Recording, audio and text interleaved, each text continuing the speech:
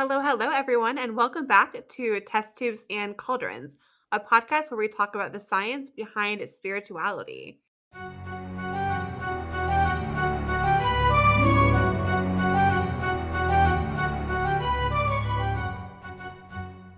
So today we are going to do our second part of this double toil and trouble episode, and we're going to kind of talk more about the magical side of herbs and how we work with them, discussing kind of maybe where they get their magical properties from. Is it all based on the chemical characteristics and nature of those, or do we take on a more animistic worldview, among a bunch of other topics? So stay and join us if that interests you. But before we get started on that, let's go ahead and do our what happened on this day. Giovanni Battista Riccioli, I think that's how you pronounce it, was an Italian astronomer who was the first to observe a double star in 1650. And a double star are two stars so close together that they appear to be one. Mizar in the Ursa Major, and then the middle star in the handle of the Big Dipper. He also discovered the satellite shadows on Jupiter, and in 1651, he assigned most of the lunar feature names that we currently use within astronomy, which is super interesting. He named a lot of the more prominent features after famous astronomers, scientists, and philosophers,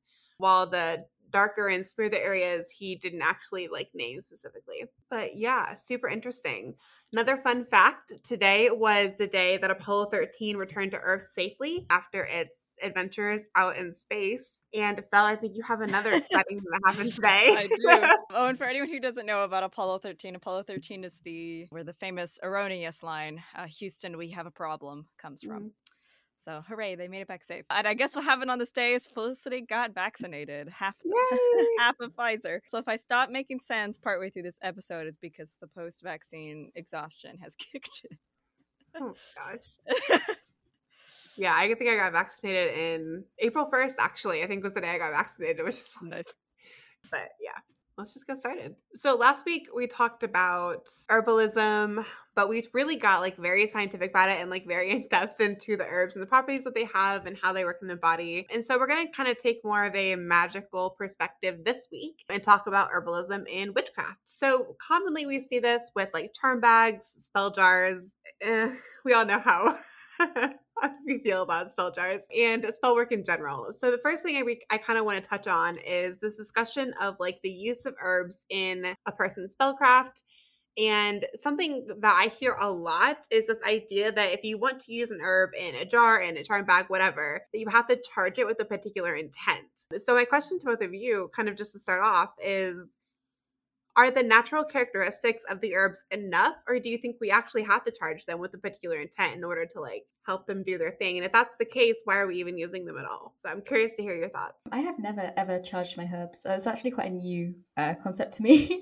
I kind of feel like the spirit of a plant and its chemical properties are sufficient, but when you are working out which aspect of a plant to work with, because they do have lots of different correspondences, the way you can modulate that is actually through your method of preparation, or maybe the part of the plant you use, or maybe your harvesting method. So there are ways that you can change the way you interact with the herb, but to me, it's not really so much about intent and telling the plant what to do. It's more about the selection of the appropriate part of the botanical. What do you base the selection on then? If it's not about, okay, I'm going to ask you to walk me through your process or something. So if you were going to select an herb for a particular working, how would you go about doing that?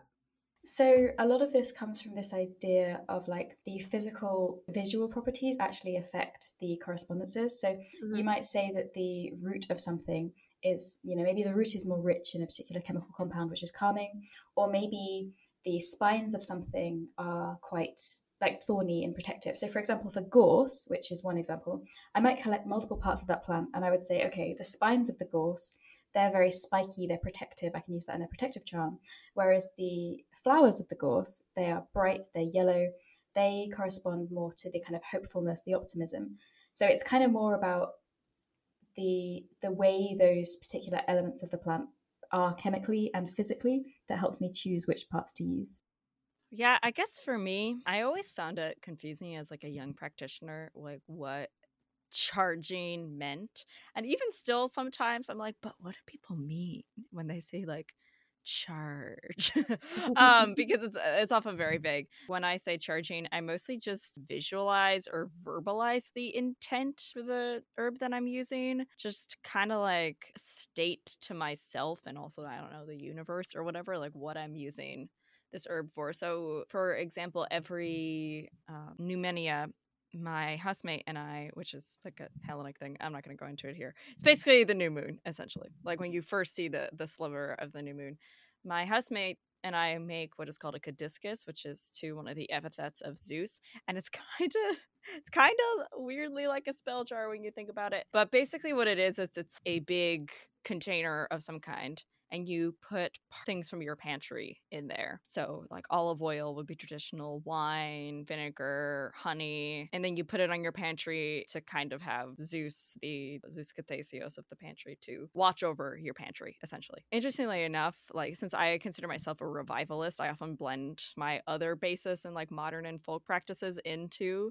my current practice. So my housemate and I will take clove, for example, which we have a lot of, and say protection, and then put it in there, or like clove for protection, or rosemary, or something like that. And we'll just kind of state the purpose of the herb while we're putting it in there. But for certain things like bay leaves, which are just kind of a traditional offering in Hellenism, like we won't say what we're putting that in there for. We just kind of put it in. Or like I'm not putting the olive oil in there for any specific reason other than that it's from my pantry and a traditional item to put in there. So yeah, I guess generally if I'm doing like more folk magic-y type things, I will state out loud or in my head what I kind of want the herb to do, partly like just to guide myself through the spell. But when it's like other things, I won't. But most things I tend not to like charge it because I'm not really using them in that folk magic-y way. I'm using them more because it's what they would have been used for, or just kind of in that tradition they're only used for this thing. I don't know if that makes sense. That does. I have a Yeah. curiosity question to ask before I give like my thoughts. Why is it Zeus who looks over the pantry? Isn't he like, I don't even know if he's associated with like food that I'm not aware of? I mean, Like what's that tradition? it's the epithet basically. So Okay. Zeus, because he's like, big, like, the big sky god, which a lot of cultures have. Has like a bajillion epithets. Like Zeus is also known as Zeus the Agathos Daemon, Zeus the good spirit, where he's symbolized by like a kind snake. So there's just like a lot of epithets from probably more localized or indigenous gods that just kind of got shoved onto Zeus. Yeah, that's basically the answer for you Okay, all there. right. Yeah, I've never heard that before, so that was Yeah. interesting. Okay, so for me, I think the idea of charging seems a little ridiculous in like the traditional sense that I hear it talked about. Like people will like hold, like I've heard people say they like hold an herb in their hand and they charge it, and for like charging to me, that word indicates that you're like pushing energy into something. Like we would charge like a talisman or an amulet with like your own energy or energy that you've drawn up or drawn down from somewhere. But I don't necessarily think that like the herbs need to be charged themselves because they already have their own properties. And so for me, it's less so about charging and it's more about directing the herb to utilize the energies that correspond like with my intent. And I really only do this for herbs that have a multitude of correspondences. So kind of the first example that comes to mind is basil. And magically it can be used for love, exorcism, wealth, and protection, which are all very different energies, very different kind of purposes. Something, and I'm gonna kind of backtrack a little bit. Something that I've talked about in other spaces before, mostly in the Discord servers that we're in, is that I think of spell work a lot like a funnel. So it's absolutely possible to do spell work without any tools and your energy alone. That's how I started. I think it would actually do a lot of practitioners good to maybe start there.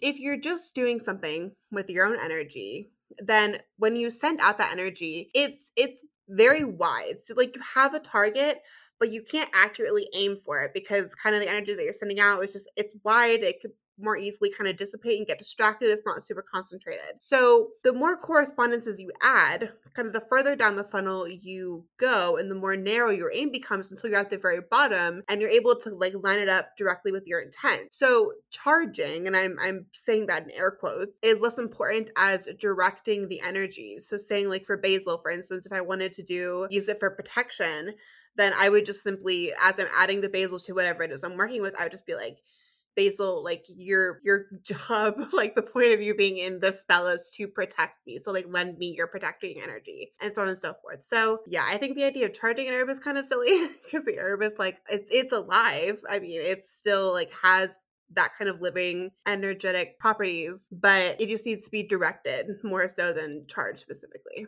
So I also want to talk about the correspondences.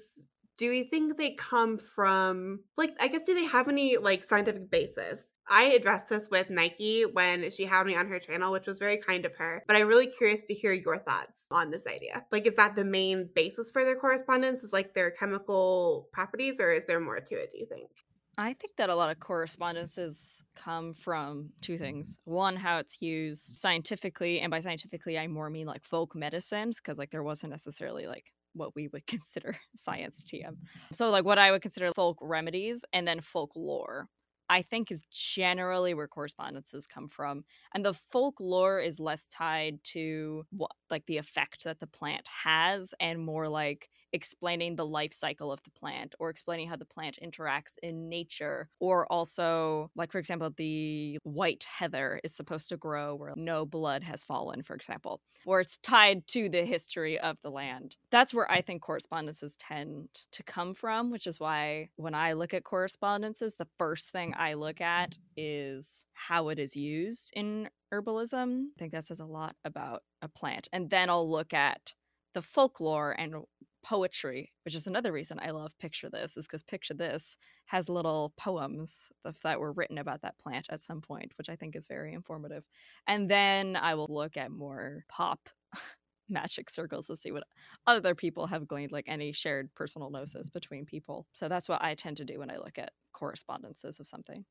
So I think it's like super layered, actually. I think we can't really deny that there are biochemical influences on the way that we perceive a plant. And this is either because they have like active ingredients in them, so that might be like hallucinogens in things like ayahuasca. But there are also things like taste and smell, which are very powerful and they influence the way we perceive plants. That said, I don't really think it's the only thing. I think the actual physical appearance of a plant has a lot to say. So even just the shape, something that's more pointy might be associated more with like defensive magic, whereas something that is kind of softer and has kind of lighter colored flowers might be associated with purity. So I agree that there's a lot here to say about like folklore and looking into how it was used historically and how we can kind of marry that with our modern conception. And that's kind of where the more animist stuff comes in for me. I did come across some really interesting stuff that I wanted to ask Astra about alchemy and how we can like alter the properties of a plant through alchemy and then kind of utilize those planetary correspondences. So I don't know how valid this is, but I was seeing how you could calcinize lavender, and that because that calcinization yields trigonal crystals, those trigonal crystals correspond to Mercury, so you'd use it for a Mercury working. And that's actually not the correspondence I've ever seen for lavender before. So I was just kind of curious how fluid and dynamic this is and like whether you think we can kind of play with them in this way. Yeah, definitely. So alchemy is really interesting because one of the primary things in spagyrics is like separating both the mercury, the sulfur, and then the salt of a particular plant. And the calcination comes from us getting the salt of the plant. So essentially you burn it until it forms this like white ashy powder. And then you dissolve that into water, you let the water boil down, and you will eventually form crystals. Yeah, I would say that there are certain properties that that you can correspond maybe to other like planets. Like lavender personally, I've always associated it with Venus because I think lavender, like stress relief, love, kind of all of those like relationships, all of those things correspond very heavily to Venus for me. But at the same time, I also know lavender plays a key role in like our neurological systems, acting as kind of like a substitute neurotransmitter. If you think about it in that way, then you could also certainly associate it with Mercury without even looking at the physical shape of the crystals. I can't really speak to that because I haven't done any calcinations yet myself. I'm still trying to figure out like a safe way to perform alchemy in my home so I don't burn anything down or do anything crazy. Lavender, in a sense, because it helps kind of remove the blockages of like the stress from your day or your job or whatever, you could say that it allows you to be your more authentic self. And like that idea in and of itself is very reminiscent of Mercury. Desire to continuously grow and removing the things that will inhibit you from growing and the things that are super important to you and will help you be like a more holistic and well-informed individual. So yeah, I mean, do you think that like every plant has an assigned planetary correspondence, but I don't necessarily think that's the only one. And it's one of those things where you kind of get into this realm of personal gnosis as well. So it's valid to an extent. And I think if you can back it up with like, since I haven't really gotten into like gematria or kind of like the geometric kind of models and their correspondences there. But if like this trigonal pattern that is seen with the crystals of the lavender is associated with Mercury, then that's certainly like a physical characteristic you could use in your working, and you like can maybe use that to combine both the forces of Mercury and Venus in a working. There's lots of creativity like leagues you could use for that. Definitely alchemy is really interesting because you do get that separation of all of the kind of three different components, and typically like the idea is that you separate and then you purify and then you recombine to get something that's even stronger and had a higher purity, like spiritual purity, than it was before. So yeah, totally. Like I think that's a legitimate claim to make. Okay, so I don't really subscribe to the animistic model. I think it's valid certainly in many ways. And I know it's really popular for a lot of people that like I'm really good friends with. But when I use herbs, I really base them much more off of their planetary correspondence than I do their actual properties. That's much more important to me than anything else, really. I also think that the chemical properties or the biochemical properties and the magical properties are often very like synchronous. So I have a couple of examples of that I know just like from my own research. But so hyssop, for instance, is a great ingredient to include in a tea if you're suffering from like a cold or you have some kind of like congestion from it's like springtime, right? So we're all a little bit congested, but that also ties in really well with its magical property of like purification, right? So getting rid of all the gunk and like purifying. In a similar way, wormwood is another example because one of its uses is to promote sweating. And interestingly enough, I've seen this translated to being good for like love or sex magic, getting the blood flowing, you could say, to up the excitement there. Really, in my experience, pretty much every herb that I have come across, granted this is limited because I'm not an herbalist, I really don't use them that much, seems to have a tie between its mundane properties and its magical correspondence. I haven't really found any that don't. If there are some, like, let me know. That'd be great to get some more examples of that. But yeah, so typically they go in hand for me for sure. It's interesting because over the years I realized that I've like slowly started like, or not started, I kind of like realized that I always was in some ways subscribing to some kind of animistic model. So I'm a gardener and an aspiring urban homesteader. So I have like I just got a bay laurel plant today and I am delighted. I do a lot of gardening and I work very intensely with the land. It also stems from, my environmentalism. It's like very important to me, like the earth and all of the plants.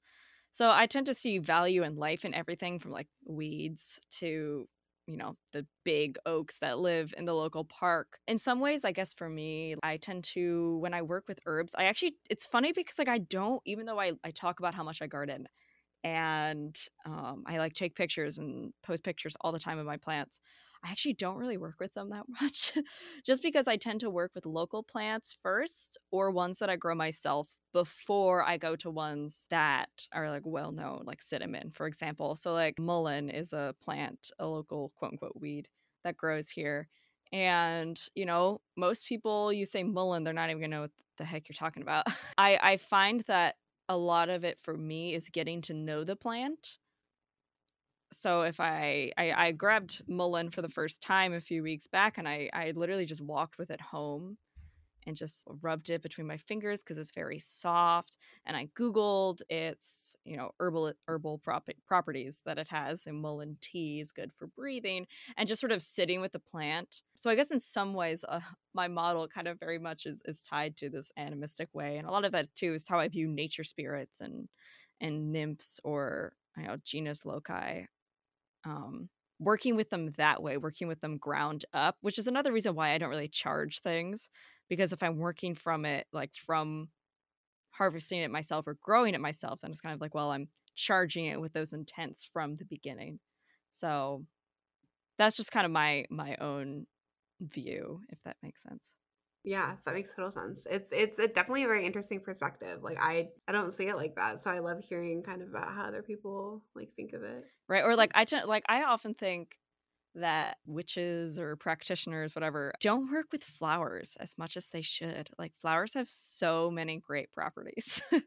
I rarely ever see flowers mentioned, or trees, or like branches. So that's, I guess for me, like, I prioritize the plant itself, and why, I'll reach first to the dandelion before I reach for, I was going to say calendula, but I actually have calendula that I grow. So that's not a good example. But like, I reach for, you know, the dandelion before I reach for the clove, because I don't grow cloves. Dandelions are abundant and have like a bajillion properties because every part of the dandelion is usable. I definitely think flowers are definitely something to me. Like Candy, you mentioned correspondences based on like physical appearance. I probably incorporate that more when it comes to like flowers or anything that does bloom and like look really pretty. For sure. I the physical aspect plays a role in kind of the correspondence that I associate it with. That's definitely true for flowers, like 1,000%. I also think flowers are terribly underrated in the witchcraft community. Even just like, listen, picking flowers that like correspond to your intention and like putting them in a vase in your home can do wonders just for your mood alone. I mean, you don't have to like go crazy and make a syrup if you don't want to. Just picking a couple and putting them in a vase will help. There's something to be said about how transient they are as well, because obviously with herbs you can kind of dry them and keep them, whereas the flowers, you kind of have to use them quickly. When you watch a plant grow, you're kind of watching it grow and bloom in that very short time period. There's something really special about seeing it and just understanding how it interacts with its environment, how it interacts with pollinators. I think that's kind of where the animism comes in for me, watching these ecosystems interact. I don't necessarily think of animism in the same way as I've seen in lots of books where people are like, they really anthropomorphize plants. So they say, they gender a particular plant, or they say, I mean, I even saw in one book, I said, this is the kind of botanical that I could sit down and have a glass of wine with. I was like, I don't personally like vibe with that, because I think that plants are fundamentally different to us, like in spirit, but that doesn't mean that they don't have something that you can interact with. I just don't think it's in quite the same way as this like heavily anthropomorphic model.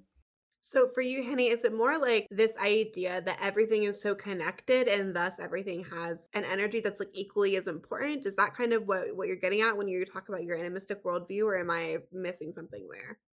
No, that's valid. I think, yeah, it's about kind of everything being like infused with the spark of life, and being kind of unique because of that. And so everything has its own role to play in the ecosystem. So it has its spirit and its correspondences are kind of linked to its role there, which again kind of comes back to what we're saying about like the physical properties being linked to the correspondences. Because, when a flower is very bright and it smells very attractive, those Venusian energies are like attracting pollinators, they're attracting us. There's a lot of kind of intermingling there, I think, of these correspondences. Yeah, okay, that makes sense. The next question we had, this is interesting, and I am curious to kind of hear your thoughts on this because I've heard so many different takes on how this works. What do you think happens when you like take a bunch of herbs and you put them into a jar, or you put them into a bag, or you maybe put them into a bowl of salt and use them in a particular working? How are they working together? Are they working together, or is each herb like, should it be considered separately or as a collective whole, or maybe something different entirely? I kind of think of spell work like baking. I'm using a lot of analogies in this episode, but I think of spell work a lot like baking. So each component that you add has its own unique properties, but like when you bring them together as a collective whole, there's kind of like an overall feel of your spell, and it typically correlates with your intention. And each herb is bringing something to the table specifically, but when everything is combined together, it provides a very unique product that's very specific to that spell. And so I don't think that they are separate at that particular point. I think it's turned into something actually different, which is one of the reasons why I always like suggest that people make their own spells, because you can really tailor that to be what you want it to be as like your end result. I see this a lot and it really irritates me, but throwing shit into a jar and just like sealing it with wax isn't going to do anything. I think a lot of people forget that herbs are tools. Like, and this is my perspective, and some people might think differently, but herbs to me are a tool. They're not something that like that's not entirely true. I was gonna say that herbs don't have their like own inherent magic, but I think they do. But I don't think that like throwing herbs into a jar, even if they do have their own like inherent magical properties, is gonna do anything because you, the practitioner, are the one who provides the energy or the direction of the spell to like go. I hope that made sense. Yeah, that makes a lot of sense. I mean, to me, I think I've brought this up before. If not, I'll bring it up now. I like when I was a young practitioner on ye old Tumblr days, I would see people using like for this self-love spell, put in lang lang and patchouli and like all these things that are not native to everyone's areas and expensive. Or just, in order to get lang lang, I could probably go to Whole Foods and get that. But at the time, I would mostly like go to like where there was no Whole Foods. I would have to go to one of the weird new age stores where it's $25, The smallest like five, bag yeah, of 0.5 milliliters. Yeah. And I would be like, oh, and now I can't do this spell. And now I'm just like, I pick up spiky sweet gums and put them in the perimeters. It is protective. No one ever told me to do that. Sweet gums are a hardwood. They're strong. And the little seed pods are extremely spiky. And if you follow us on Instagram, which you should, I've made a post about sweet gums Just a specifically. plug really quickly. Our Yeah. Instagram is just Test Tubes and Cauldrons. So same name as the podcast. Type it in, you'll find us. So I think when it comes to herbs specifically, I think sometimes people undervalue educated UPG. Because I think like when you're working with local plants, I'm going to go outside and harvest garlic mustard, which is extremely invasive in my area. I've never seen garlic mustard mentioned in a witchy book ever before.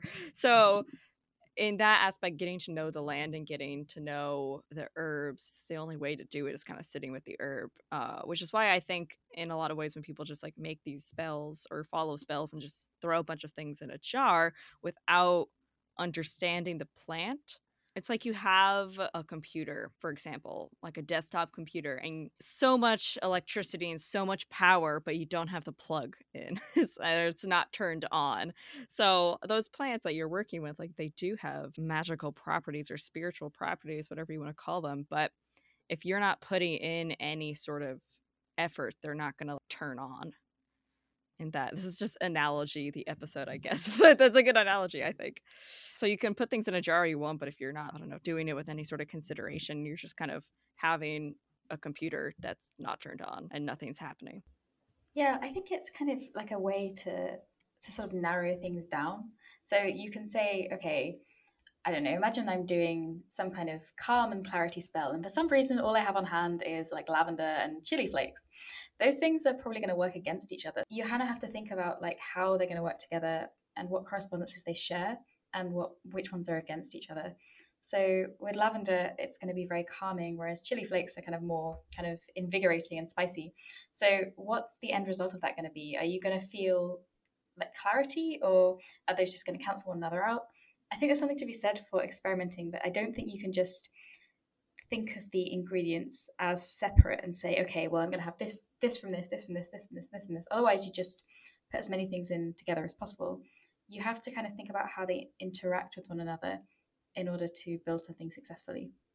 Something that I've come across recently in my alchemical studies is this idea of ingredient, or like herbs specifically. They fall, and this is based on the 4 elements, but they all fall into categories. Like you could have hot and wet, or like hot and dry, or cold and wet, and like cold and dry, and all of these things. And that's just the kind of the ways that you would maybe describe particular herbs. And it's this idea that like if you include like a hot and dry with a cold and wet, those are complete opposites, and so they're not going to work cohesively together.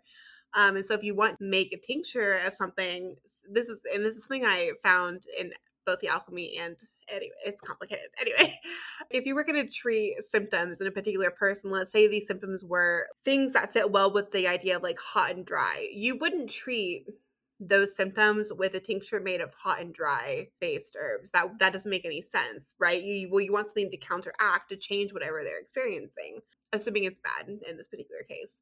And so that kind of thought process, I think, is something that people should go through a little bit more when it comes to like using herbs in spells. Do the properties like all seem to work together? Because if you use 2 items that like are complete opposites and are on opposite sides of the spectrum, they're not going to be cohesive, and you're going to just have this mixture that is like a bundle of energy that doesn't even know what it's doing because you've got confliction within the spell itself. And it's like thinking very carefully about what you include. And I think in that way can be really helpful, and lead to much stronger magic, because then everything kind of just builds on itself rather than being destructive. That's a really, really, really good analogy, I think. One other thing I wanted to bring up is that I think you can get around this, and I think maybe we'll bring it up later, with the way that you prepare something. So maybe if you were to use, say, like the leaves of a chili plant, or maybe you would want to use non-dried chili flakes, which aren't as spicy, or I'm just kind of postulating here, but there might be ways that you can prepare a botanical where the properties you get from it are slightly different. And so those energies are not quite as opposite to one another. But I think there has to be a lot of like personal experimentation, and you have to really know the plant in order for that to work for you. Yeah, I agree. I'm curious about your thoughts on this idea that like, so we hear this a lot, and I don't necessarily agree with it, but that like rosemary can be substituted for anything. What do you all think of that? Like the universal substitute, just like when we talk about candle magic, right? White can be like substituted for any color, right? Same kind of idea. What are your thoughts on that? I mean, no. Yeah. I don't get that. I mean, are you just saying like, oh, it's the universal correspondence because it corresponds to so many things? I don't really know where that came from, to be totally honest. I remember hearing it for one of the first times when I like joined a Discord server, and I was like, what? Well, why would herbalism exist? Like, if we could just use rosemary, why would we have all these other plants that we're using? Like, that doesn't make any sense. Yeah, I think it's a really useful herb, but it's definitely like been around since 2012 on the ye old cursed days of Tumblr. Definitely even probably before. I see, God, when did I join? Or I've been a part of Tumblr since it was just for emo kids, TM. So, yeah, but no, that's been a thing since I joined Witchblr in like 2010, 2011. It's been a thing for a while. And I was like, okay, as a young practitioner. Yeah, when I first started too, I was like, yeah, okay, that's fine. But like the more as I grew as a practitioner and the more that I thought about it, I was like, I don't really understand why people say this or like why people think this, because rosemary is its own herb and it has very unique properties, and I don't think it can just like substitute anything. I mean, trying to substitute nettle with rosemary, like those are two totally like different herbs that have very different properties magically and like mundanely. I don't think substitute mandrake for rosemary. I see you talking about mandrake later. Yeah. That'd be wild. I don't understand. Anyways, yeah, I was just curious about your thoughts on that. Hanny, do you want to take this next one? Because it was yours. Yeah, so I kind of was thinking about genetics because that is unfortunately what I work in. And I was thinking about how that can kind of correspond to plant correspondences. So stick with me here. But basically, I was noticing that sometimes related plants often have very similar correspondences. So particularly in the Rosaceae family, we have lots of plants like meadowsweet and many fruit crops like pears and strawberries. And a lot of these have kind of similar correspondences to do with like fertility and to do with like abundance. And I was kind of wondering how, if in the animist model, do we think about this as these plants are related and therefore they share correspondences because of their like biological relationship? Is it just a coincidence? These plants like often look quite different to one another, which I think is really interesting. And then the other thing I wanted to talk about was how much of this is just due to culture. So, for example, there are quite a lot of herbs and botanicals that are used in the US, witchcraft. They have the same names as what the plants that were used in the UK, but they're actually completely different plants. So one example is American mandrake is Podophyllum pentaltum versus Mandragora. Apparently, I can't verify for myself, apparently quite hard to get hold of Mandragora in the US. And the latter has kind of hallucinogenic properties, so was used previously for like flying ointments, things like that. But it's kind of interesting that they're used in the same way. So how much of this is due to just like the cultural relevance? So, okay, they say this is mandrake, so mandrake works this way. And how much is due to the kind of relationship between the plants? Does that make sense? Like, yeah. If we think about phylogeny, does it matter? That's hard because I also think what comes to mind first is mint, right? So you have all these different types of mint, like regular mint, spearmint, the other, 20,000 kinds that I can't think of right now. And whenever I've like looked into mint specifically, and been like, well, what are the correspondences of maybe like these different like subtypes of mint, even though they all kind of fall under the same general category. And I've really struggled to find like differentiation between them. It's always just like mint as a general category is good for all of these things. And so I think a lot of it is cultural, because I don't know that like the differences between such interrelated plants is different enough to like be relevant, if that makes sense. I don't know. That's really interesting. I think it could add something maybe, but unless like the physical differences are super apparent and like maybe the chemical differences are also really apparent, I don't know that it would really make a difference. It would be interesting to maybe look at the what causes like the phenotypic changes between different species within the same family. I'm not like a herbalist here, so my taxonomy and like the ordering there is, I don't remember which order it goes in. But yeah, I'd be curious to look at the kind of the genotypic and phenotypic relationship there. So for people who aren't familiar, genotype is referring to like the DNA, and phenotype is like the physical characteristics, right? Yeah, that'd be an interesting thing to look into. Maybe I'll like pull a couple plants and just like look at the ones that are in the same family. I think it's really interesting with mandrake specifically, because one of those is like quite hallucinogenic and the other one not so much at all. They're both toxic, but only one of them has properties, but they're used in exactly the same way. So I just thought that was kind of interesting. You know what the differences are? Like, why does one produce the hallucinogen and the other not? Because they're just different. They're different plants. They're different entirely. Okay. Yeah, but they just have the same common name, which is confusing. But because they have that same common name, I think there's like enough cultural significance that it can kind of overcome the differences between the two, if that makes sense. So I was just kind of wondering like how much of this is actually just based on our cultural understanding. Probably kind of quite a bit of it though, because I think that's something else. And Felicity, when you were talking earlier, I was thinking about this. We always say that like witchcraft should be something you should use what you have access to, right? So if you don't have access to a particular herb that is maybe a part of your working, then like find something that you do have access to that like performs a similar function and use that instead. When like a lot of witches in America I know will like go through these books and they'll see these spells and there'll be an herb that they don't have access to, and so they'll go out and like buy it even though it's super expensive. And it's like, well, you don't need to do that. Like, you live in a different area. Well, what you have access to is going to be different, and part of like learning the land is understanding what you do have access to and learning about it both through research and then also just like physical interaction. And so in some ways I think it is cultural because it's going to be very specific to where you are. But I don't know. I think we see evidence of both, of like, because the mandrake and the mandragora example, and also hearts where like maybe they're called the same thing, but they are still considered to be very different plants. Fel, what are your thoughts? Yeah, this is actually very interesting. So this comes up quite a bit, or at least a little bit, in traditional practices like Hellenism. So I'm specifically thinking of hyacinth, right?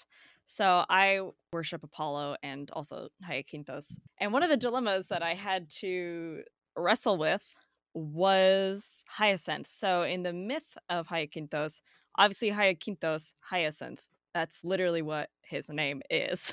However, people now think that what they referred to as hyacinth is now what we call larkspur.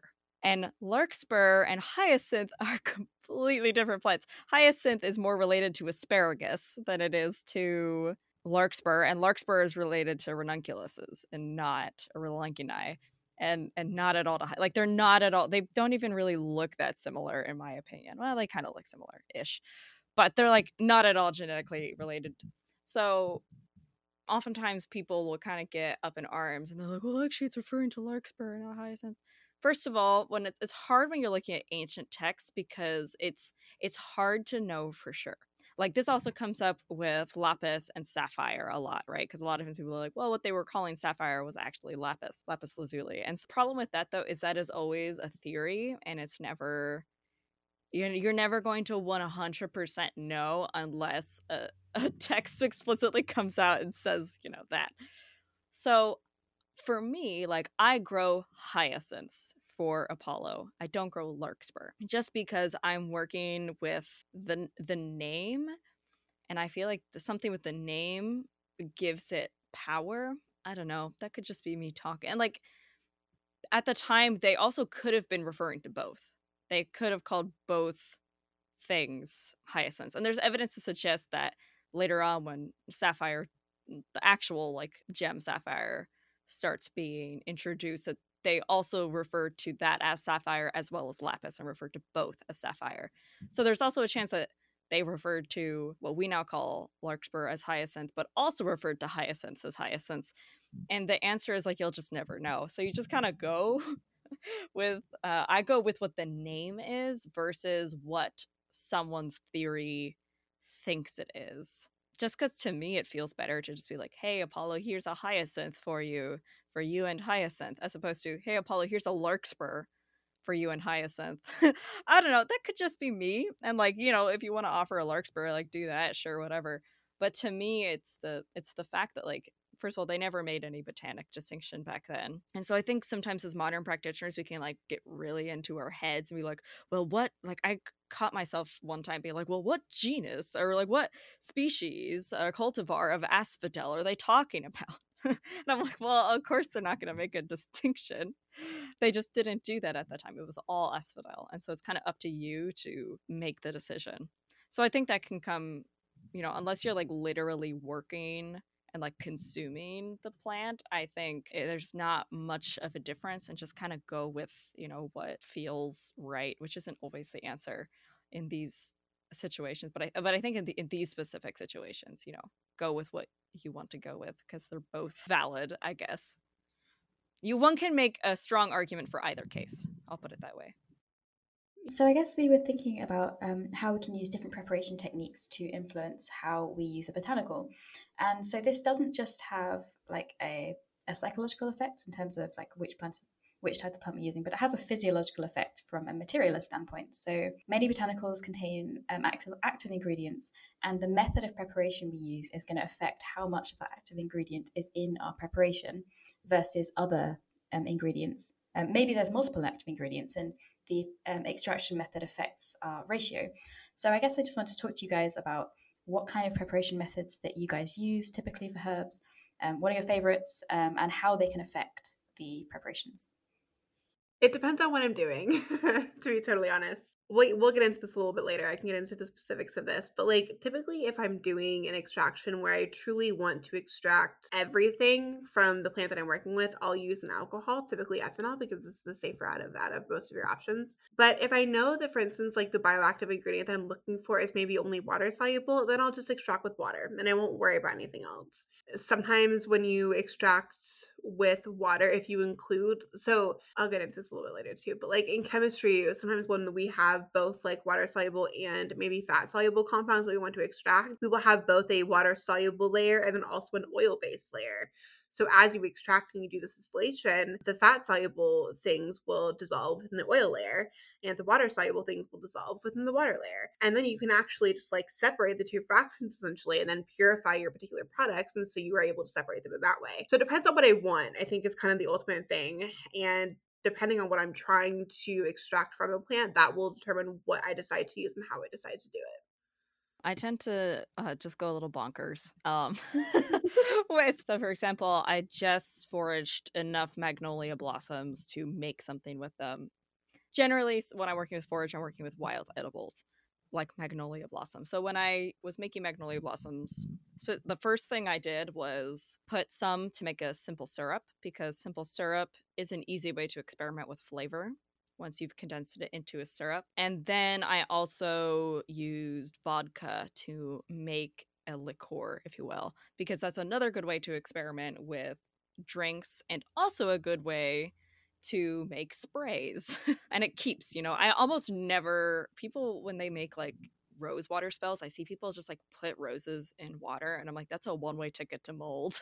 Just put it in, if you can, put it in, you know, some sort of alcohol if you're doing a spray. That's just a random aside here. If you are going to make something like a spray out of something and you're using organic material, if you want it to keep longer, just add like a little bit of alcohol into your whatever you're working with and it'll help it keep longer. Then it doesn't have to be a lot, like just maybe a teaspoon is usually enough. Not even that, sometimes just a couple drops, depending on what size of a container you're using. Yeah, don't just like stick organic things in the water because you'll grow mold and then you don't want to be spraying that around your house.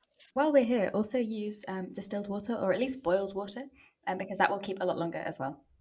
Yes, I always boil my water if I'm using water. But yeah, or sometimes I'll make oils. Now, I haven't really invested in a good scentless oil like jojoba oil or grapeseed oil, oils that are really good at transferring. So I haven't really gotten into that as much, but that's another thing that I do. Or I've started getting to, I think it's called floraging, where you take flower petals and like put them into like usually vegetable shortening, or traditionally it would be some kind of animal fat to infuse it that way, just because flower petals tend to be a little bit more delicate and can't really withstand the oil. So I tend to, when I'm first experimenting with herbs, is I will do the things like oil infusions, alcohol infusions, or simple syrups, where I can then, oils can be experimented dressed on candles. I'm not going to put simple syrup on them. That would be silly. So I do things where I can experiment them with, if they're edible, with taste, but also, vodka infused stuff can be used for sprays. Or I can use the oil to experiment with dressing something with that property. Or like I'll dry them if I'm burning them usually. But generally my favorite ways are like infusing something, because I find it very easy to experiment with whatever that herb is. I don't know if it's like my Taurus coming through, but I just love to eat stuff. I love to munch on things that I found outside, safely, of course. But okay, I wanted to talk a little bit about how these preparation methods can affect what effects we get out of this, specifically magically. So the first thing to mention is drying botanicals. So none of you mentioned drying things out, but I know it is a really common way of preparing herbs, particularly because it lets them last longer. You can then use them in a tea or something. But something that I don't really see mentioned too often is that when you dry a botanical out, very often it will make it more potent. So this is because you lose a lot of the water content, but gram for gram, you now have more of your active ingredient if it's maintained. So when you actually prepare something, you need to pay close attention to whether it's a dried botanical or a fresh one, because the potency of that could increase really quite dramatically if you are drying it out. Dose really, really matters. Sometimes there might also be like a paradoxical effect, a compound causing a paradoxical effect in there. So a higher dose isn't necessarily going to mean a higher effect. But yeah, it's just really worth bearing in mind. You guys mentioned heat as well. So this is really common in generating essential oils, absolutes, distillation. The reason we use this is mainly because it speeds up the process of diffusion, but also because with things like roots, so if you make a decoction of a root, for example, you really need some heat to like break down those cell walls. Do you guys have anything more to say about how you use heat? Not really. No, heat is definitely that's a very common way to help an extraction, right? I mean, you use it in coffee and tea. Like the fact that your water is hot is important. If you were to pour cold water over like a tea plant, it's going to take it almost like 3 times as long to extract.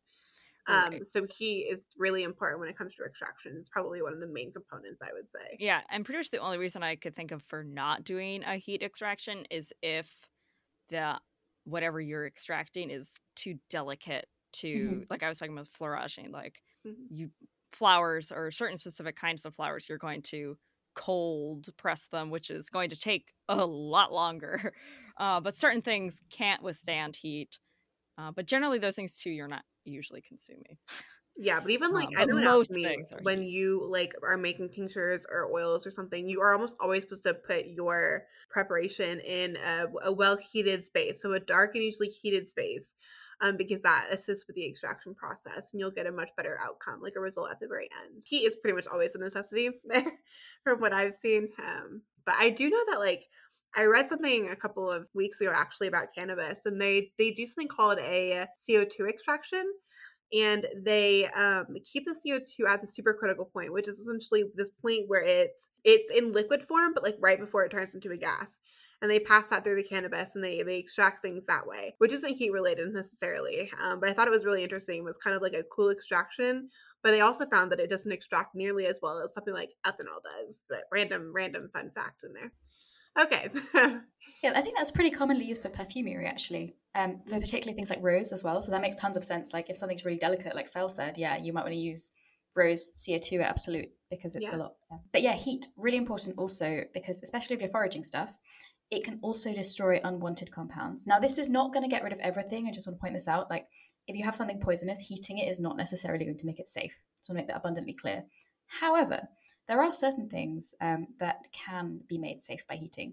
So I found out that morel mushrooms contain hydrazine, which I thought was whack. Because hydrazine is used, oh god, it's used for so many chemical purposes. I mean, it's used for even some kind of explosives. I'm not saying that you can use mushrooms to make explosives, but it was quite surprising. You can't, because it won't be concentrated enough. But yes. Yeah. Well, how many mushrooms are you talking? A lot. But yeah, hogweed as well. So, sorry, I'm clarifying that I'm talking about cow parsley, hogweed. So that's Heracleum fundifolium, not giant hogweed. If you want to, it is very, very, very toxic. So I wouldn't recommend this unless you are abundantly experienced. But you can prepare that with heat to use safely. The reason it's not safe to use is that it contains furanocoumarins, which are toxic compounds that are destroyed by cooking. Incidentally, these are actually the same compounds that are in grapefruit, which interfere with medication. So I didn't realize that. I'm going to happily enjoy some more grapefruit tea now that I haven't been able to drink recently. But yeah, it's interesting because that's a really useful way to use an invasive plant. If you I think, Val, you mentioned it's invasive in the US, right? Yeah, I think all branches of hogweed are invasive in the US, and it's generally better to err on the side of caution. Pokeweed is another one. I couldn't find any correspondences for that one, but I know it's traditionally eaten in the American South, but it has to be cooked very, very, very abundantly. Fig buttercups, so that's actually invasive here, but people sometimes use it as a kind of replacement for buttercup in terms of the correspondences. So it's really interesting because it contains protoanemone. This can be safely converted to anemone, which is then broken down by hydrolysis. And you can do that by drying or cooking it, but you have to do either of those if you want to ingest it. Even it can be dangerous to touch. So there are some things that you know, before you use them, you really, really must heat them up. Are there any other examples you can think of? I couldn't think of a lot of examples, but there are several plants where if you don't cook them, like, they will taste so bitter and so disgusting. Like, generally dandelion leaves, when you get later into the season, you have to like blanch them and then cook them, because boy howdy, are they bitter. I also discovered, and I'll have to do some more experimentation with this, so I might come back to this. I discovered that when I reheated the dandelion leaves in the microwave, all of the bitterness disappeared. And I don't know if that's just because of the way that the microwave, like the literal microwaves, work. I'll have to do some trial and error, or do my own little test study with myself on dandelion leaves to see if there's something to that. But for example, like acorns must be leached, which can be done through either hot water or cold water. It's basically like running it over with water like a bajillion times. Must be leached before eating. They won't really kill you, but they will taste nasty if you don't do that. Chestnut mushrooms, which are also able to be foraged. I grow my own in like substrate. If you if you don't cook them, as my housemate and I discovered the hard way. God, we were like, wow, we failed herbalism 101 eating a raw mushroom. I was like, we're so stupid. I mean, it was far, to be fair. If they're prepared in a certain way, you can eat them raw. However, we didn't prepare them a certain way, and we were like very sick for like an hour. I can't believe that, because I eat those like once a week cooked. Yeah. But I'm glad that you told me, because there may have been one day upon which I tried them raw and I could have got really ill. Yeah, I don't know if it was just that we didn't wash them the right way. I don't know. But a lot of times too, with certain kinds of mushrooms, if they're cooked, they're safe.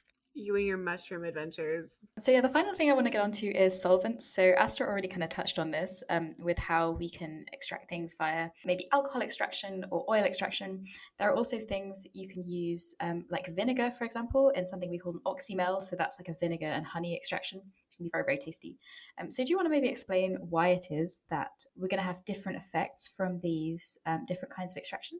So the important thing to remember, first of all, like we can start with the most common, which is an alcohol extraction. And because alcohol is so effective at the extraction, again, because it can dissolve both or interact with both like oil soluble and water soluble components, and just in general, it's very good at the extraction process. You typically get a very concentrated solution from that. And normally if someone's making like an alcoholic you're doing like an alcohol extraction, when you go to then use it in something else, you really don't need that much because of how concentrated it is. And this is also one of those things where the less you use, the better typically. Whereas something like a vinegar or an oil extraction, those are more for flavor, I would say, than they are really anything else. You can certainly get medicinal properties more from, I would say, oil extractions and vinegar, just because like essential oils of the plants like do have some helpful properties, but they're not going to be as potent for sure. Like, for example, with vinegar extractions, a lot of you are probably very familiar with this. Like, anything called like a fire cider is usually a vinegar extraction. A lot of people use vinegar extractions to make salad dressings. Those are all very valid uses of that.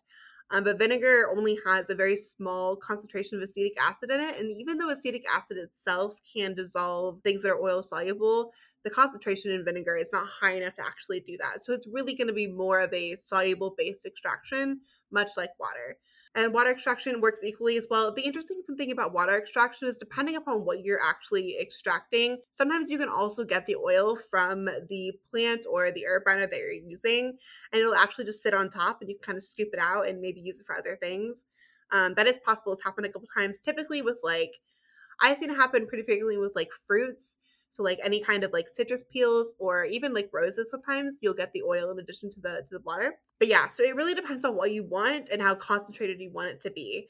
And I think other things affect that. Like if you were to extract something in ethanol for a really long period of time, like a couple of weeks, that's going to be hella concentrated at the end. And it's probably not something I would like actually ingest just because of how concentrated it would be.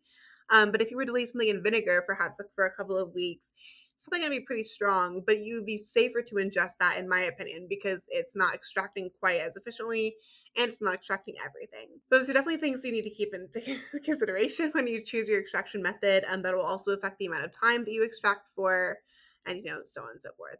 Yeah, and then when we come back to like correspondences, we've got to think of like, if so, for example, if you do a rose extraction and you have rose water versus rose oil, one of those is going to have very different smell, very different feel. And so it might be that you use one of those in one spell and one of them in another because UPG wise, they just feel quite different. So it's just something to bear in mind. Like the extraction methods are not equal, and they might lead to some kind of interesting discoveries. Yeah, like if the smell is something that's really important to you, then the oil is going to be what you're going to want to use. But if maybe a different property of the rose is, like I know rose water is often used for beauty, right? So maybe you want to incorporate like rose water into your glamour routine, then you wouldn't want to use the oil because that could be sensitizing, but you would want to use the water. So it really just depends on what you're going for, and to make sure that you choose the right extraction method, just to both be safe and also so you can use it for kind of the appropriate magical purposes as well. Yeah, good point. I think we're all done. Anything else that you guys want to add? Or... I don't have anything else. Okay, well, I think if nobody has anything else, we will conclude this episode. I hope you learned a lot. We kind of talked about a lot of different things all thrown together. But that's what makes these episodes really fun. So that's the last installment of this little mini series, and we'll be back next week. So join us then. Yeah, have a good day, everyone.